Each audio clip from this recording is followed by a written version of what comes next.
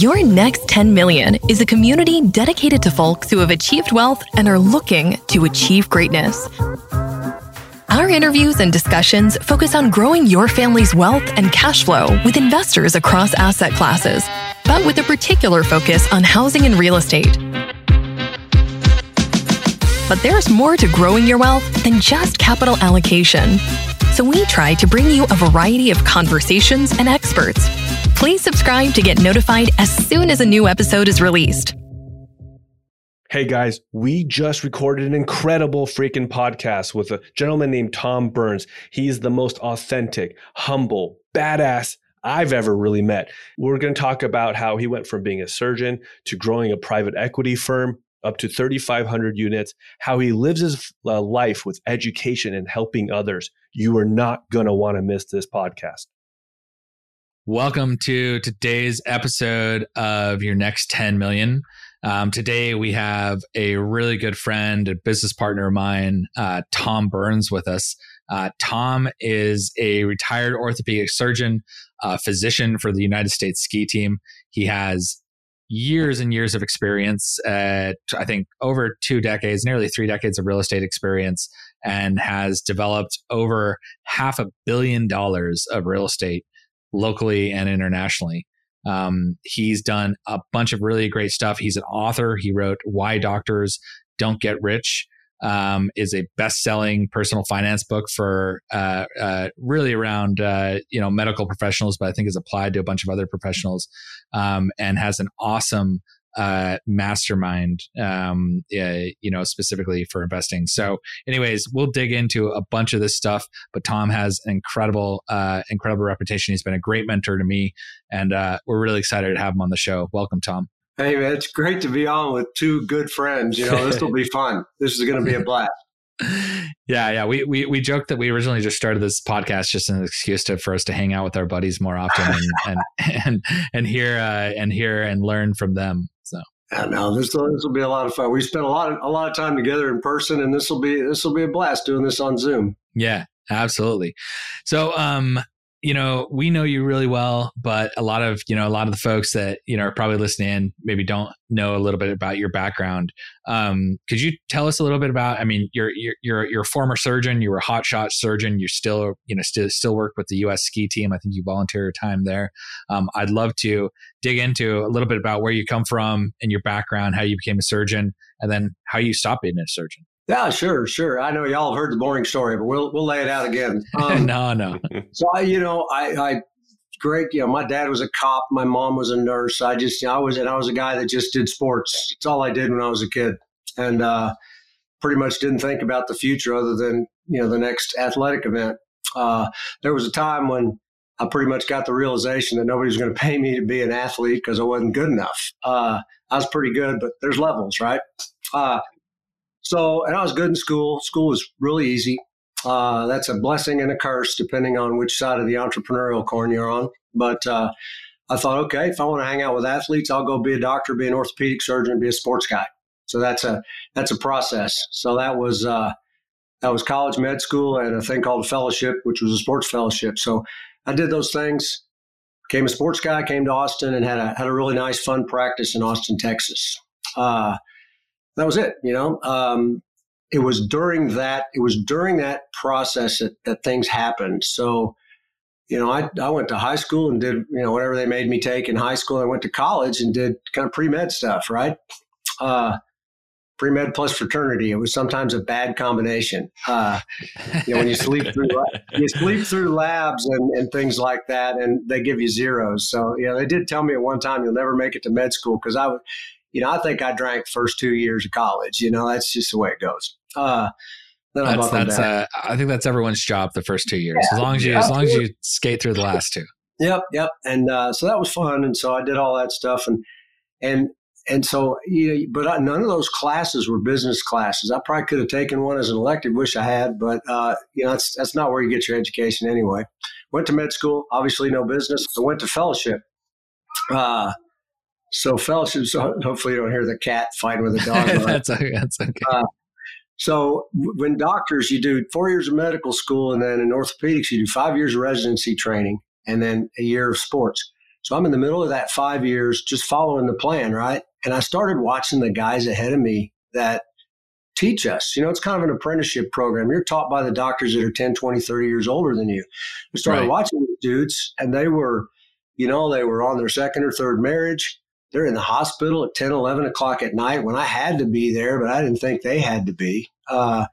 They were talking about not having control of their lives and everything. And that happened enough times. And it was either a touch on the shoulder from God or blind luck. But I thought, man, I do not want their money if I got to have their life. That's not what I wanted to be in 30 years. So I thought, crap, what do I do? So I started looking around for something that would bring me some money outside of medicine, not correlated to medicine. I looked at going into administration because, it looks cool to carry a suitcase and wear a suit when you're wearing scrubs all the time. And I found out, I found out that was a job. And that's kind of where I found out that I wasn't horribly employable. I looked at stocks. I didn't have the money, the time, or the smarts to do that kind of stuff, and didn't have the time to run a business. And real estate sort of fit my schedule. Busy learning doctor, busy, a practicing surgeon. You can do it part-time, full-time. You can do it with partners. You don't have to be first in or last in or first out or first in or last out. You don't have to time it perfectly. Yep. So I kind of started learning. And, I didn't have any money to do anything with it. I was just learning back then. I'd read books. I'd talk to people.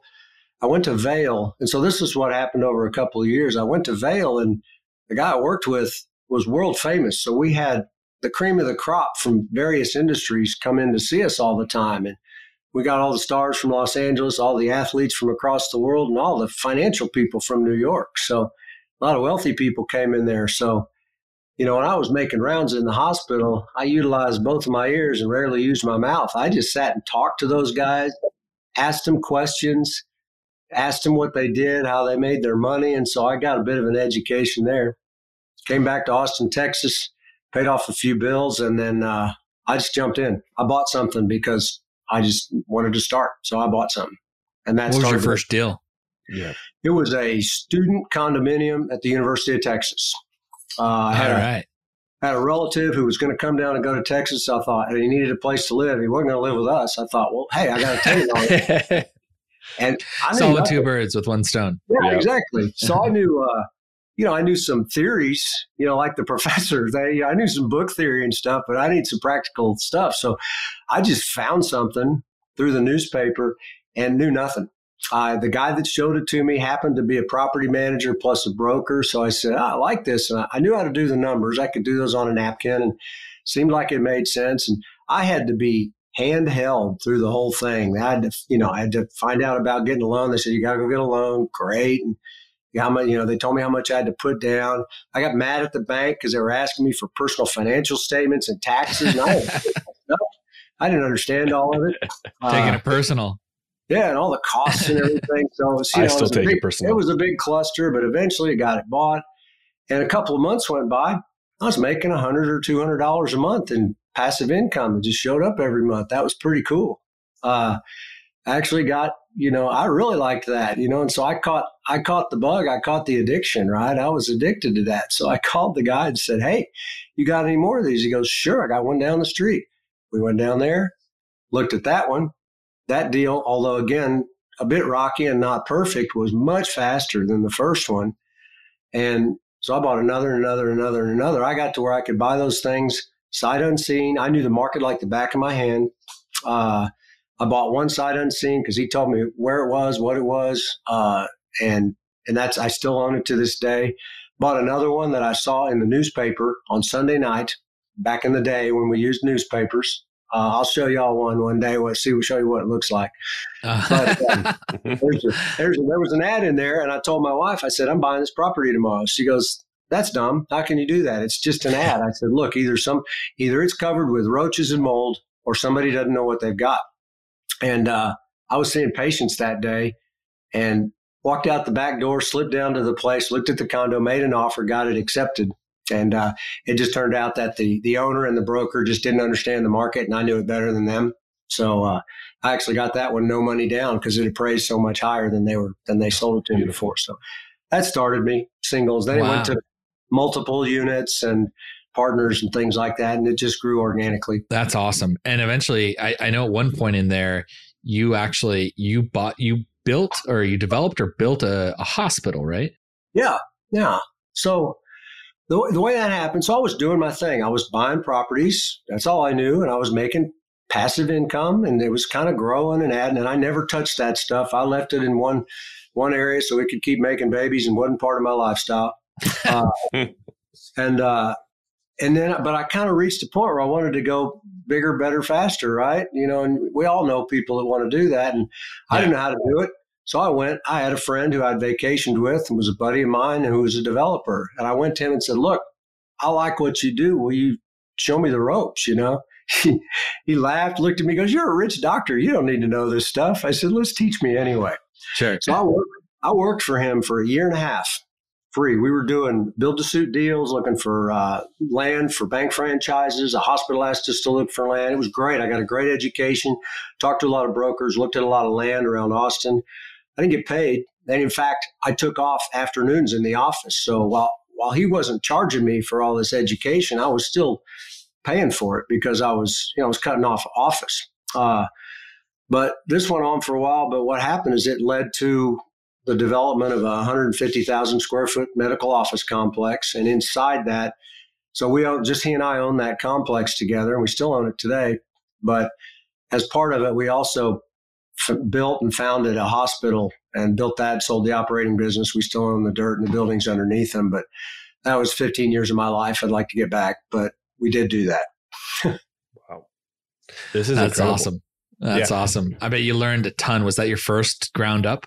Yeah, it was. And so, being in the meetings, talking to the engineers, I was responsible for all the extra parking spaces because, the regulations show you only need 1 to 150 or 1 to 200 or whatever. And I knew medical was like 1 to 300. So I'm trying to pack in parking spaces, and I learned a lot. It was great. Yeah, that's amazing. Something to even relate to your story. I remember being in poker world, and just maybe it was a hand of God as well too. I looked around and I said, man, I don't want to do this for the rest of my life. I don't want to be in a poker room trying to take other people's money. I said, I have to go build something for myself. And that's when I got into real estate. But what I am like super curious. So I went on my route to a single family, same with you. But where did you start to separate yourself from being a doctor into going full-time real estate? And where did you make that decision to say, hey, this is time to start pursuing this full-time? So it was long. I'm a slow learner. I started the process when I was in training to be a doctor, and I did that because I liked it, right? I got to hang out with athletes and stuff. So I enjoyed my practice, and the two kind of grew in parallel. So as things moved along, there was a point where I was making, nothing to write home about, but a reasonable enough income coming from my real estate that I thought, hey, I can do something with that. So I took a Friday afternoon off. That's I was working all 5 days, right? Took a Friday afternoon off, and I was king of the world. I had a 2.5 day weekend if I wasn't on call.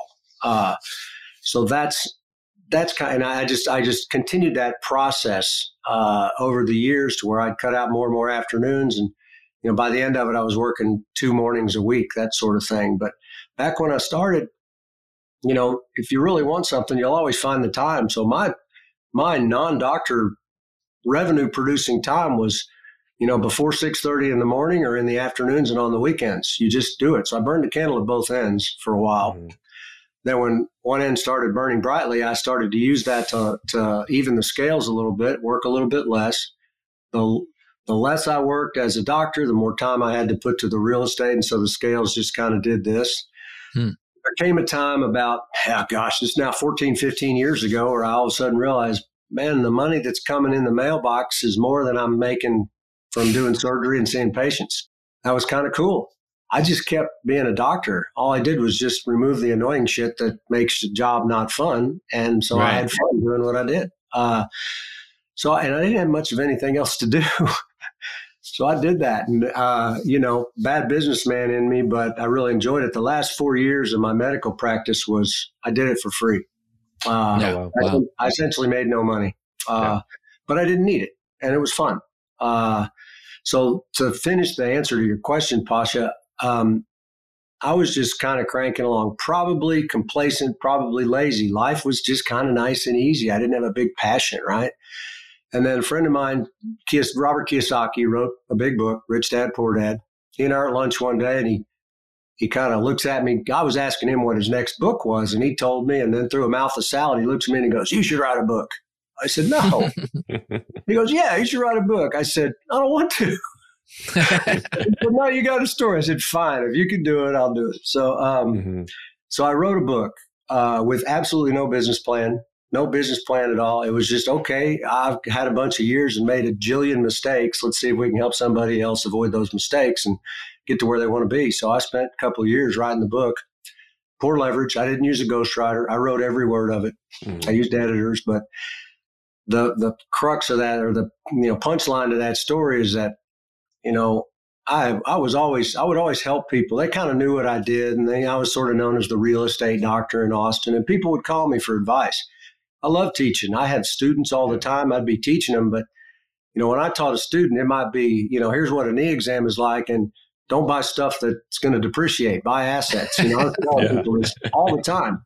In fact, to go on a tangent, I got a letter a couple of years ago from a guy who had followed me like 10 or 15 years before. He goes, "I'll never forget. I was a student, and you told me not to buy junk and to buy assets that made money." He goes, "Because of you, I'm a practicing doctor, and I have no debt, and I've got money." I always remembered that. So I did that all the time. So I put this book out, and I know I told y'all before we started recording, I'm the world's worst marketer, worst salesman. I had a publishing house that wanted to publish the book. I didn't like their deal. It was restrictive. So I just uploaded it to Amazon. And then I left the country and went hunting in Turkey. No pre-sales. No, hey, I've got a book coming out. Nothing. And to add to that, I stopped doing podcasts for the 18 months afterwards. But the book kind of caught fire. It's in like 15 countries now. And people would call because I left a way for people to make a connection at least. And I was getting so many of those calls that at that point, something had to give. Something had to be done, and something had to give. I was really enjoying helping these folks. I love it. It's a ton of fun. And but I couldn't do all three jobs. I couldn't run my private equity company, be a doctor, and help these folks. So that, Pasha, is when I decided. It was less than 2 years ago, probably 18 months ago. I spent about 6 months deciding, should I hang up something that I really like and I'm pretty good at. And that's when I stopped in early 2021. I stopped actually actively being a physician. Wow. Yeah. But you just got back from the U.S. ski team, so you're still volunteering, right? Yeah. No, I leave in 3 days for Sweden. Okay, you leave. All right. So cool. I'm going to go. Yeah, I'll help. I can still do it even though I'm not practicing. This may be my last one, but we'll see. Yeah. Yeah. And you kind of skipped over it, but you also have a private equity firm that's quite large, and you own 3,500 doors or something like that. Tell us, maybe you could tell us a little bit about that. Sure. We always describe ourselves as boutique, small. Well, you're big to us, right? I guess it's all relative, right? So, when you go along the journey, I was speaking once for Kiyosaki in 2001, and he said, "That's Tom Burns. He's from Austin." And I did my deal on stage and got off, and somebody came to me at the break and said, "Hey, I'm Darren, and I live in San Francisco. We're moving to Austin. Will you be my contact in Austin? Will you be my new friend?" I said, "Sure." He came, his wife came, got to know them. Over 6 or 7 years, we realized we had the same philosophy, and we became partners. And that is my partner in our private equity firm. It's called Presario Ventures. And, he had his experience in land development and retail and things like that. I had my experience in whatever. We kind of combined, and this was right before the Great Recession, and we kind of thought that apartments would have a pretty good run if built or bought right. So we sort of decided to narrow our focus from all the other stuff that both of us did and somewhat focus on apartments. And so we started, our first project came out of the ground, it was 2009. Great time to do a development. Good year. Good year. Really good year. That's got its own story. We started there. We developed. We were full on. We were the developers. Didn't know really what we were doing, but we learned. And so we've gone on since then. So it's we've just kind of gradually increased things and got a great team now. Mostly we do ground up development of apartments, built to rent. We occasionally branch out into some other stuff. So it's, it's a good team and it's a lot of fun. We stay mostly in Texas for now. We got rid of our, the stuff in other states, and Texas has given us enough business recently. Yeah. Well, I want to jump into there something because first of all, I just have to say, like, time and time again, my mind just goes, man, Tom, you are the most humble, authentic man like I have ever met. Seriously. And, a lot of this information that you have coming out, and I've known you for a while, doesn't come out because you're that humble of a human. And like what you were talking about earlier about how you were volunteering your time just really stands to your character. I just had to say that because I am in awe of who you are as a person. Oh, thank you. It's absolutely true. But I wanted to say that what I really wanted to kind of dig into a little bit is that you just kind of casually glossed over, we have 3,500 units and we kind of gradually built this business up. Right. And so, and this podcast is about how do we scale the business? How do we get to A to Z? And I know there's got to be some growing pains that you've had in there, but what is some advice you would give yourself when you first started the private equity firm that you now know through experience? You say, hey, I would have probably done this differently. Yeah. I know I can tell you, I'd sure pick some different partners, not Darren, but some of the other ones. But, sometimes maybe, when times are good, really put the foot on the gas. We're both pretty conservative by nature, just kind of one foot in front of the other, and compounding and things like that really do, it's kind of a logarithmic graph. But, just getting out there and letting people know what you do. We just kind of did our thing and let people by word of mouth say, hey, we invest with these guys. We like what they do. And it grew. But once we started letting people know, hey, we have opportunities if it's something that you're interested in, and be happy to educate you on what we do. And that's brought in more people because, people always ask me, are you taking new investors? And it's like, of course we are. More is better, right? The bigger your pool of investors, the more confidence you have to grow. And likewise, then your check sizes can grow. And as the check sizes grow, your options increase. You can buy portfolios, or you can just do more with bigger check sizes. So that and I can tell you, we were pretty bootstrapped early. It was me and Darren and a bookkeeper. So we didn't have an office. It was just like we'd meet at some temporary office. So probably would formalize it early. And when we really formalized it, we spent like 3 weeks deciding on a name and colors and what the strategy was going to be and things like that. So I would probably have done that earlier, and brought in really good talent. We did grow. We grew even more as we brought in some good talent. So, but I think the biggest secret is persistence, man. That's the persistence in time makes you a star every time.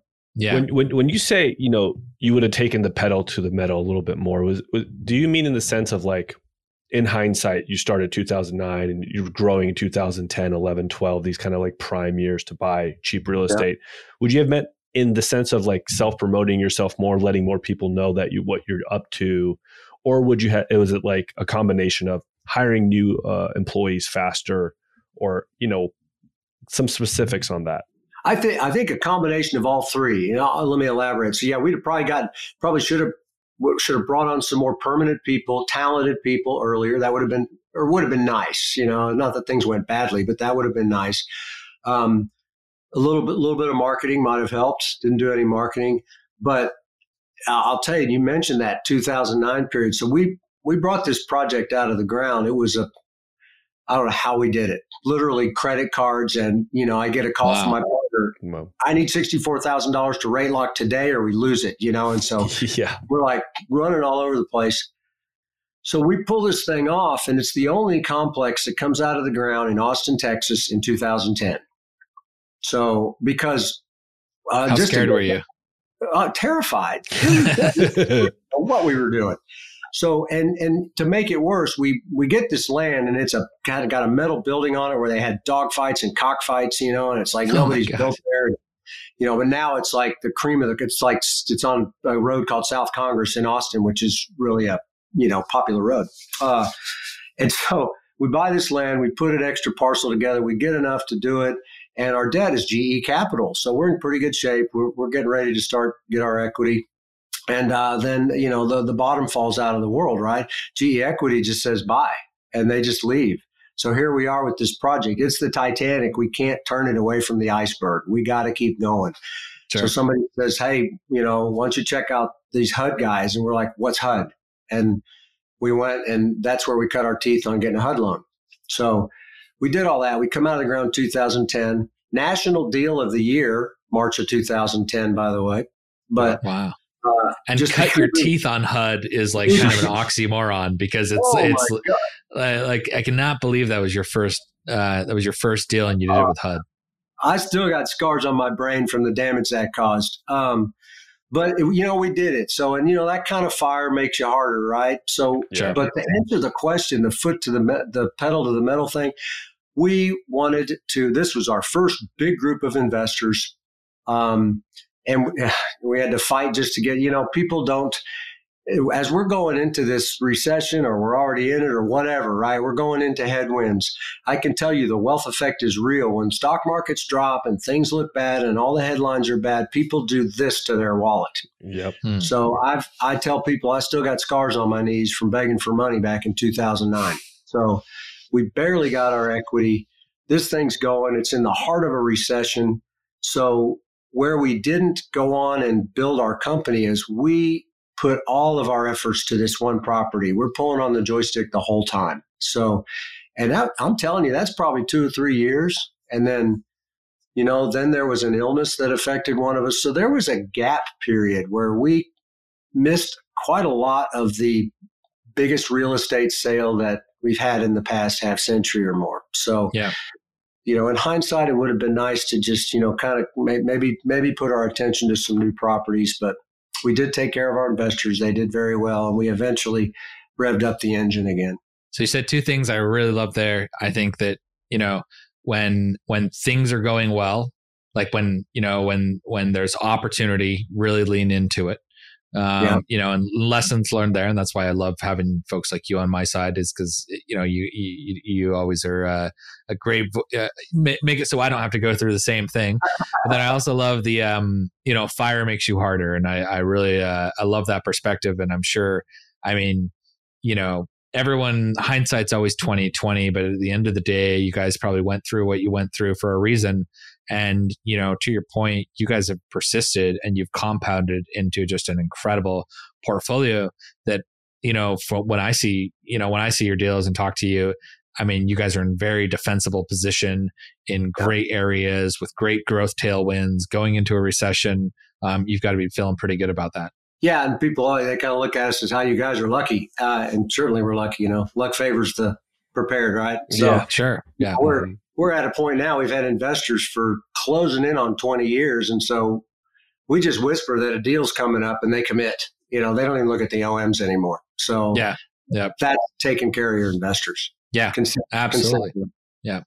Yeah. You mentioned something earlier that I'd love to kind of pick at about picking different partners. Can you talk a little bit about that, what you learned, and then what you apply now? Yeah, you don't have to. What makes a good partner? What makes a bad partner? Yeah, what do you look for in a partner? This is the one that it's hard to look for. It's the old catchword integrity for sure. I've got a partner that, and actually, Cody, I described you this way the other day. I've got a partner that I can leave my checkbook and my family with, and leave the country, and everything's going to be safe. So thank you, man. That's what you want. And that's what I have with my partner at Presario. Listen, we don't agree on everything. We have, sure. We hotly debate stuff. We always come to a resolution. And sometimes I just give because he really wants it and it's okay, or vice versa. So you want somebody that's humble enough to admit that they've made a mistake, or humble enough to be a good partner, be part of a team and not just a single entity in a 2-man game or multiple man game. So, and you want somebody you can trust, and so it's difficult to know that early. So I tend to suggest to people to test the waters, dip a toe in. I Yeah. mean, we do the same with our investors. If you're not sure about us, just put a little bit in. We'll let you do that and see how we do for you. Yeah. So do tester deals. And, we had a part of our business plan at one point was we would partner with developers that might have some land and want to build, and they needed equity. And so we kind of co-GP and partner with them. And it didn't always work out. There was various kinds of challenges, and that just, takes up, it's the old 80-20 rule, starts taking up 80% of your time. So, we try to do what anybody does when you're going to invest with somebody or partner with somebody. Try to check the track record, try to go call people. What's best is if you've got somebody you really trust that knows them and says, yeah, Cody's a great guy or Pasha's a great guy. You can't go wrong. It doesn't guarantee success, but it maybe at least guarantees you've got a partner that's going to work with you when times get bad and not fly the coop or cause more trouble. Sure. Yeah, no, I love that.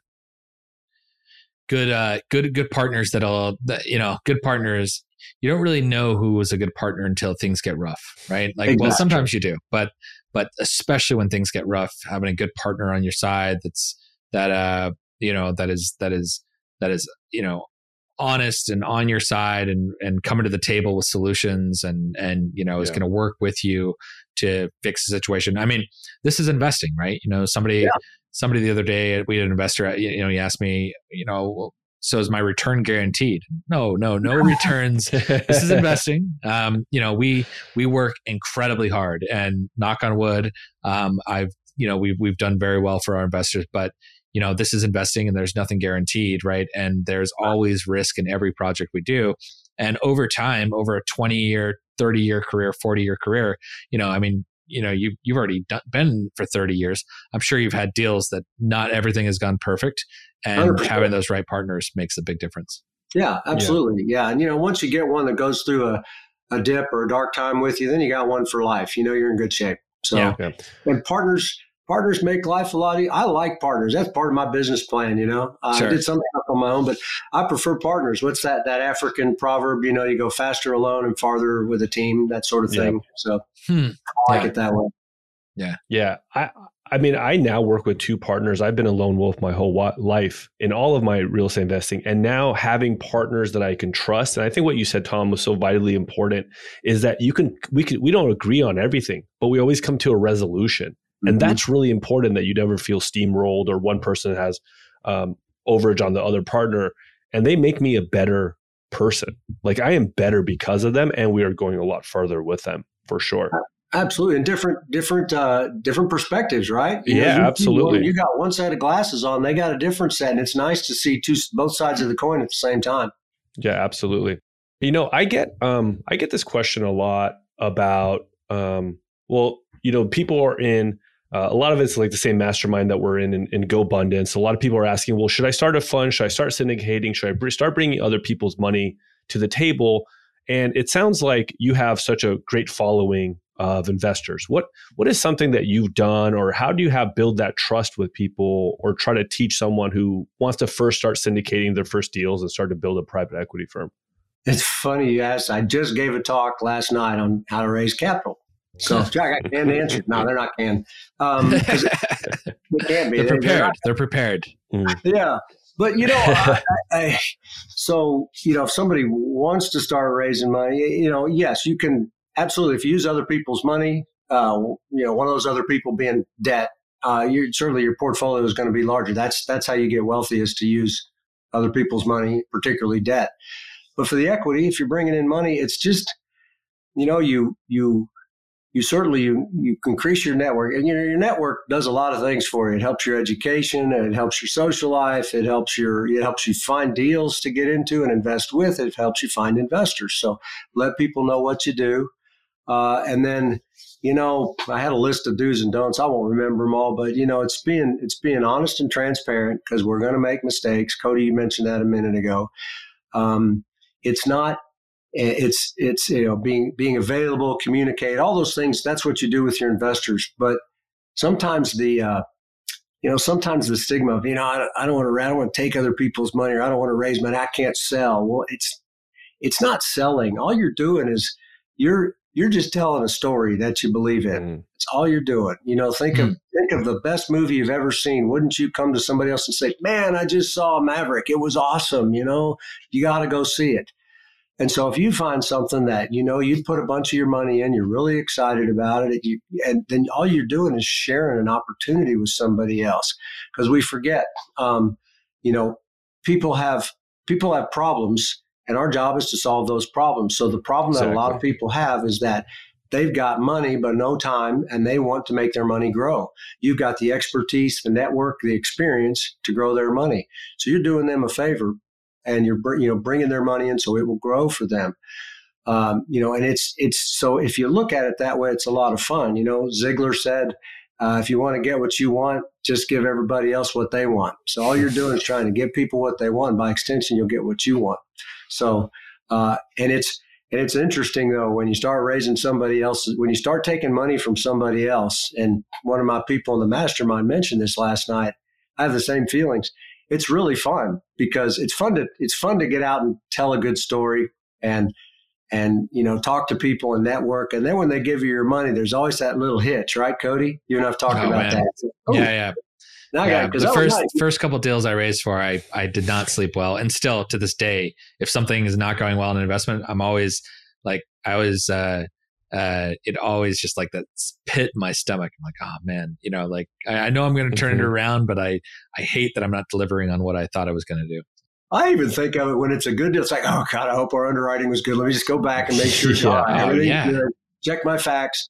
But and that's the way a sponsor or somebody raising money should feel. That is sacred. That money is, so your money is important. Their money is sacred.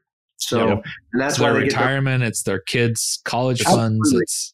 Absolutely. So you're giving them an opportunity. That's great, but you've got a giant responsibility when you take somebody else's money. So if you're ready for that responsibility, you got the integrity, the transparency, and the network and the team to do that, then, start raising small and start helping some people out. It's, you're doing a service. I will say the flip side is after some deals start to go, after the deals start to realize some of the returns, we have a deal that me and Tom did together. And just the other day I had an investor send out the update. And just thank you so much for your hard work. And I really, I know how much you're working out there, on my behalf. And that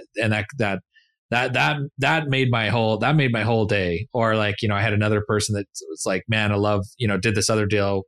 And this other guy came up to me and it's like, man, you've just done everything you've said you're going to do. And I just, I think the world of you. And I really built a lot of trust. I mean, that kind of type of stuff, that's where it starts to really become worth it, because it's a lot of fear. And then when you start hearing those things from folks that you've done well for, it's a good reward. And if it was easy, everybody would do it, right? It's not as easy as people from the outside think. It's got a lot of moving parts in it, and there's risk and things like that. And I tell you, it's funny you said how good it feels. When I was a doctor, it felt good when somebody said, man, I was in so much pain before you and you fixed me up, or I couldn't walk before. And you get that same feeling when an investor says thank you, because they're really, people are out there stressing. And some people, it's a first world problem, but some people are making a lot of money. They've got discretionary income. They don't know what to do. And they don't know who, they know they need to invest. And they say, where do I invest? Because they don't know who to invest with. They don't know who they like.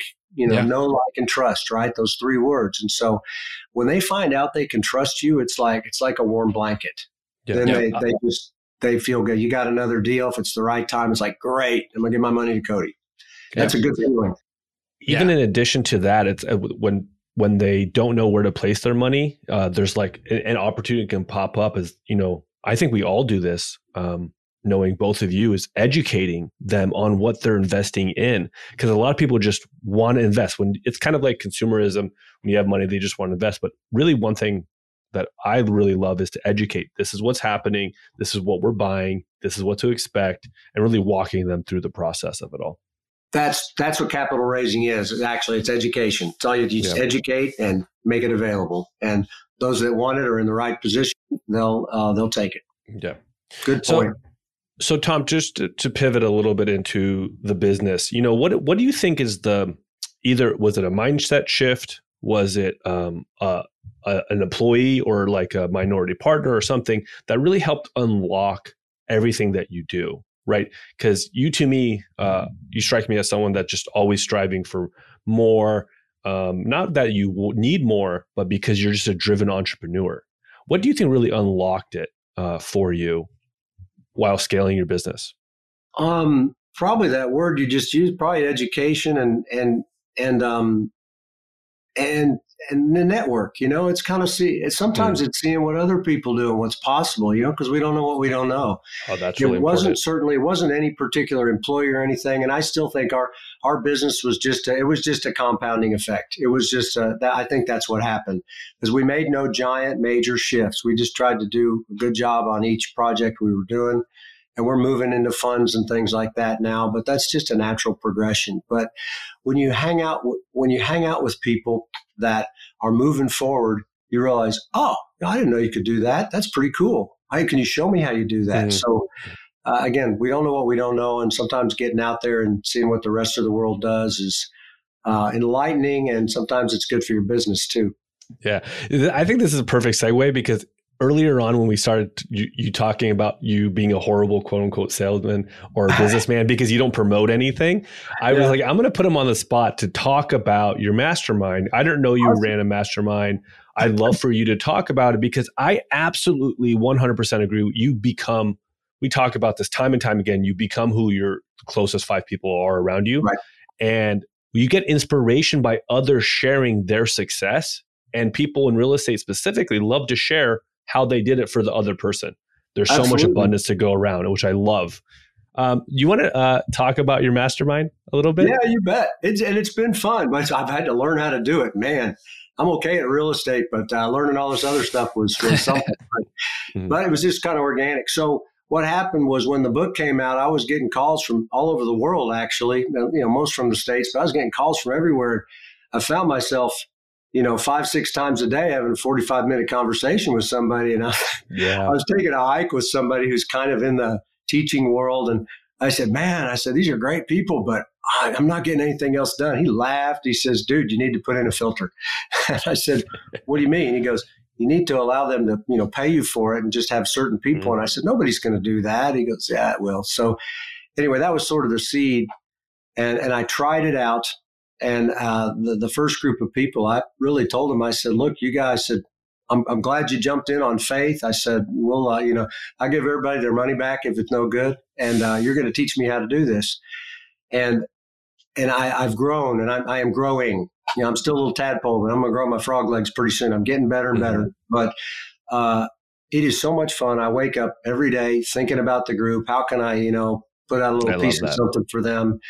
And so what we've done, and after a time, I asked them, what did you like? And what would you like to see more of? So because of asking those questions, I kind of know I now know what folks want, and what they wanted. They wanted, they all love the community. That's the thing they liked. And we just talked about that. Community is so important. That's where you get inspiration, partners, deals, investors, everything, inspiration. I may have said that twice. So it's the American Dodgeball Association of America. And so, but that's the most important thing. And you don't notice it until we're doing cool. We're having fun on this Zoom call, but you guys know when we're together at our get-togethers, it's 1,000 times better.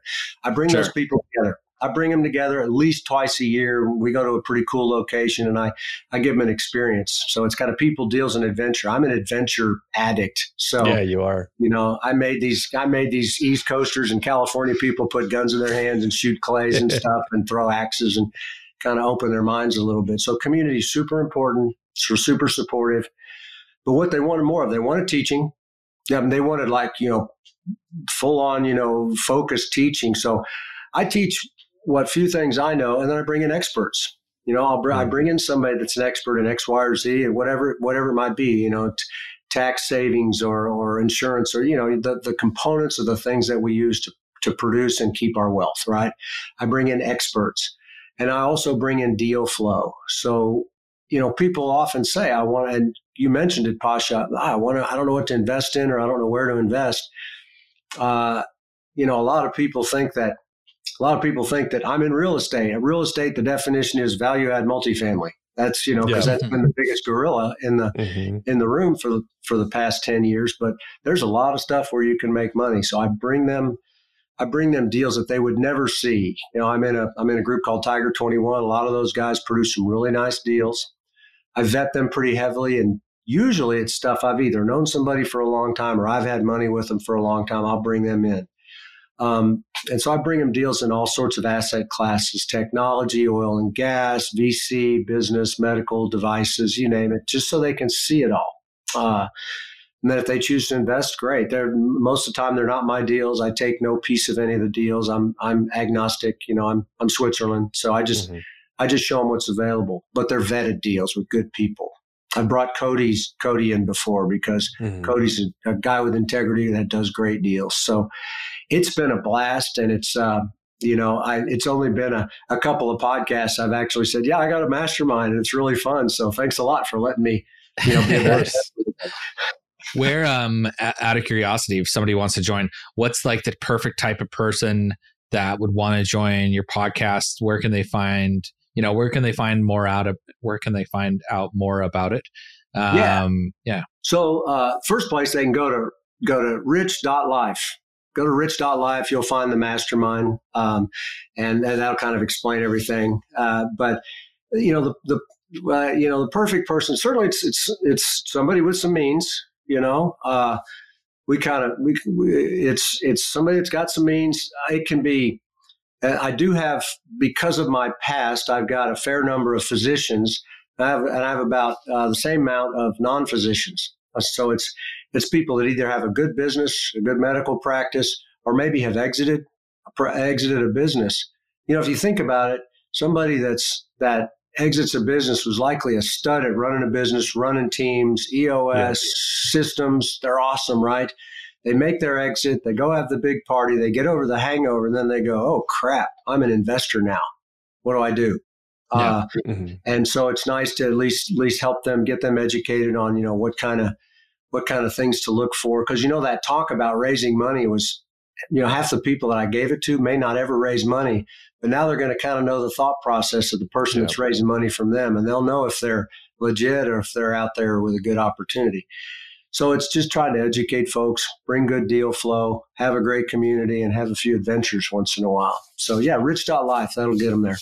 That's awesome. Thanks. Yeah, I appreciate you sharing that with us. Yeah. I find in masterminds, which I think is so wonderful, is that you just typically just do what you think you'd want to learn. And there's other people that will want to do the same thing as you. Like you, Tom, you do a lot of badass adventures, man. And so like hunting and hiking some of the biggest peaks and just like all these different things you do, which I don't know if we have time to get all into it, but you are a pure badass. But like there's so many people that want to learn about deals, grow their wealth, be surrounded by people like that are authentic and personable and just good people in general. And then just to hang out. Cause like you said, like when we do our masterminds and our get-togethers, the juice is just getting to know each other, just sitting around shooting the shit with each other 100%. And know that everyone has such an incredible story. And when you hear about it, you're just always in awe of this amazing adversity that people go through to get to where they're at, which is awesome. It is so much fun. At our last live, when I just sat back and just watched, everybody else they were carrying the conversation, which is what it should be. That last thing I want to be is in any type of guru position. So I let them know that everybody knows something you don't. Every person on the planet knows something you don't. And so, you get them together and they learn about investment and money and things, but we talk about personal development and spirituality and, and adventures and health and things like that. We bring because the wealth, freedom, how do I want to live my life pie has a lot of pieces to it, and money's only a thin slice of it. Yes, it is. It does help you get those other things, and it's an important part, but you can have just that one slice and have a crappy life. So we bring it all together, and, part of it's, I let them know what cool things there are to do around the world, so, and I'm still learning. You, kind of speaking of adventures, you told me something last time we met. You at one point owned a ranch in Africa. Yeah. which is like a wild adventure. I didn't even know that was possible. How did you get into it? Man, you were telling me some pretty crazy stories. You'd see monkeys and all sorts of wild stuff. How did that even come to be? How does one go about buying a ranch in Africa? I've never heard of that in my life till I met you. Oh, it was a blast. So it's early 2000s. I was hunting in Africa. And when you finish, the guy I was with, we started, because I'm in real estate, right? So hey, what do you got around here? So on the one hand, you can buy like houses and stuff, you can buy really inexpensive, but, the rent ratio doesn't work out. Sure. But land was unbelievably inexpensive. Like scary, crazy, inexpensive. So we looked for just my partner and I, the partner and I that built the medical center. We looked together, and we were pretty focused on it. We'd hire a helicopter, and we would fly all over Africa. Eastern Cape, South Africa. We finally found a piece, and it was 6,000 acres. We put 2 farms together. They call them farms in Africa. We put 2 farms together. Very little internal fencing. We took all that out. There was occasional rubble pile here or there. We took it out. We burned some of the cultivated land and let the savanna grass come up. And then we cut roads down places they said you couldn't cut a road. And there were places on our property they said no white man had ever touched. We had the Bushman River that led out to the Indian Ocean. So This was fabulous. It was 6,000 acres, beautiful piece of property. We stocked it with animals because, we fenced it first. 21 strand high fence game fence by hand. 6,000 acres. That takes a lot of guys. Wow. That takes a lot of work. You weren't out there doing it yourself? 6,000 acres? Yeah. I can't even comprehend that. Oh, we had 2 live springs. We had all kinds of stuff. And so, but anything that's not fenced in South Africa, that game gets eaten, gets poached. So our land was pretty barren. We had a couple little things called dikers, little tiny antelope, and a thing called a bushbuck, which can kind of hide. It's kind of like our white-tailed deer. It looks different, but it can hide in little small patches. Other than that, nothing else. Yeah. So we stocked it with kudu, bushbuck, bonnebuck, waterbuck, zebra, giraffe, rhino. We started with 11 rhinos. We ended up with 19. So we had 8 rhino babies. That's so cool. Then the rhino poaching started. So we had a 65-year-old dude that was in great shape that rode motorcycles around. So when I went to the ranch, I had a motorcycle out there. We would eat meat pies, drink Castle beer, and ride motorcycles around the ranch. It was awesome. That's crazy, awesome, man. That is so cool. The business part is we leased it out to day hunters. They came and hunted on the land once the animals got plentiful, which was pretty quick, and that covered the ranch. So it covered itself for the last 8 years of its existence. Oh wow! So it was a great investment. So do you still have it? Well, no. In the country of South Africa, the government started talking about something called reclamation without compensation, which means you're wealthy, you're foreign, and we think we might like your land, so we'll just take it. So we were able to sell it to somebody. One of our neighbors was a wealthy European who coveted our land. Our land was beautiful. I mean, I'm talking Jurassic Park, beautiful. Wow. And that's incredible. We sold it to him. He did what Europeans do. She shot it up for about 6 months and then decided he ought to sell it. And that was probably, I don't know, it was 2017 or so. We sold it somewhere around there. He hadn't had a bite yet. They said we can buy it back for 20 cents on the dollar. So, wow. I guess that was one of the better deals. Wow. That is a wild kind of asset to own. I've never met anybody that's done that. So that was cool. Part of the show, as we're kind of gearing towards the end of it, is, and you're right, it's not all about just wealth creation and business. And so much of it has to do with health. You obviously know this, you're a doctor. So what are you doing for your health? What are some of the things that you're doing to help give you longevity, more health, mental clarity, that could help anyone listening? You bet. And, I never hit the adoption curve as early as some of y'all do. I follow the threads. I'm not doing everything that everybody's doing, but I hung out with a guy named David Sinclair who talks a lot about longevity, so that he kind of reinforced some things. So I'm a guy of I like habit. I like daily habits, that compound as opposed to massive action. I don't mind bouncing up and down with Tony Robbins once in a while, but I like supporting that with daily habits. And so daily habits compound fast. And so what I did, I had a trainer that said, hey, you ought to fast, like, intermittent fast. Like, I don't want to do that. And then Sinclair said, oh, you ought to fast. So finally, I just decided one day, okay, I'm going to do that. So I do intermittent fasting just every night. I finish, early in the evening, 6 o'clock, I'll finish eating, and I don't eat again until 8:30, 10:30 the next day.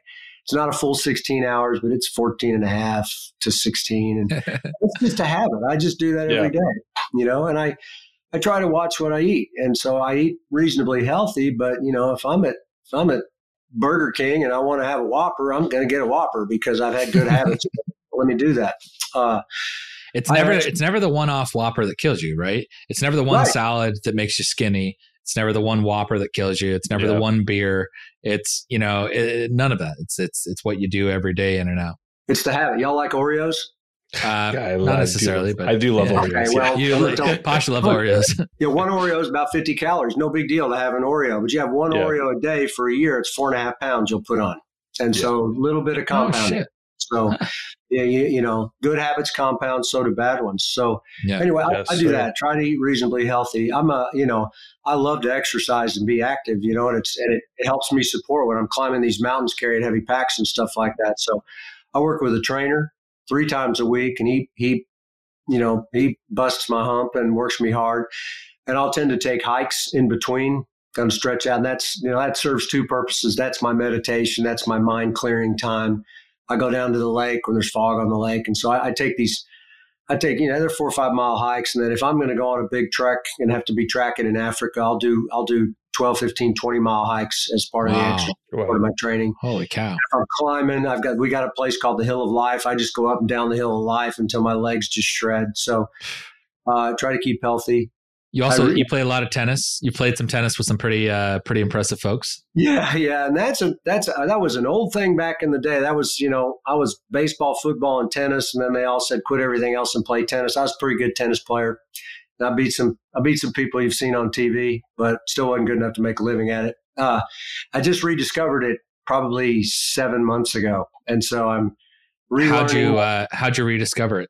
I was playing tennis on an island. I'll put him on the spot.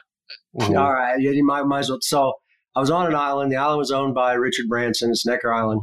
And I was just standing there. We were just standing there watching him play doubles with some other folks. And the pro says, hey, do you play tennis? It's like, well, not right. I haven't touched a racket in 20 years. And I had the wrong clothes. And she goes, we got all that stuff. So she outfits me. We go to another court. We start banging around. She played at UCLA.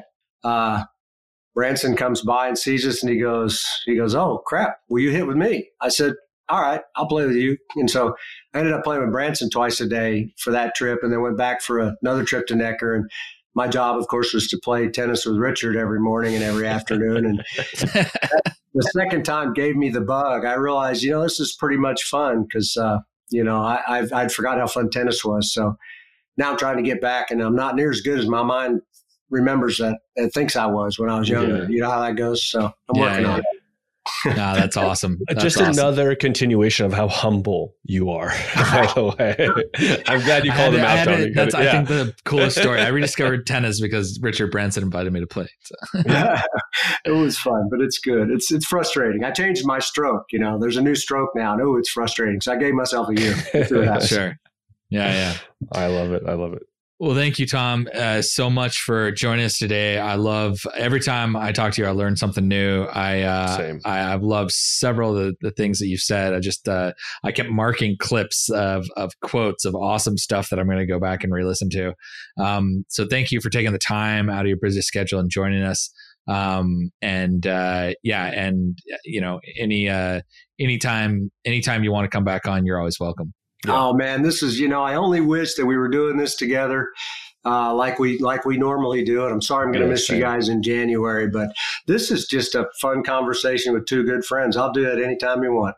All right. Awesome, man. Awesome. Yeah. We'll miss you in January as well. And then one last thing, outside of Rich.life for your mastermind, if anyone wants to find you or what some other investments that you're doing, how does someone find you? Yeah, they'll get a lot through Rich Life, but which will, I send the stuff out there. But my company is Presario Ventures, Presario Ventures.com. And we got some pretty good stuff there too.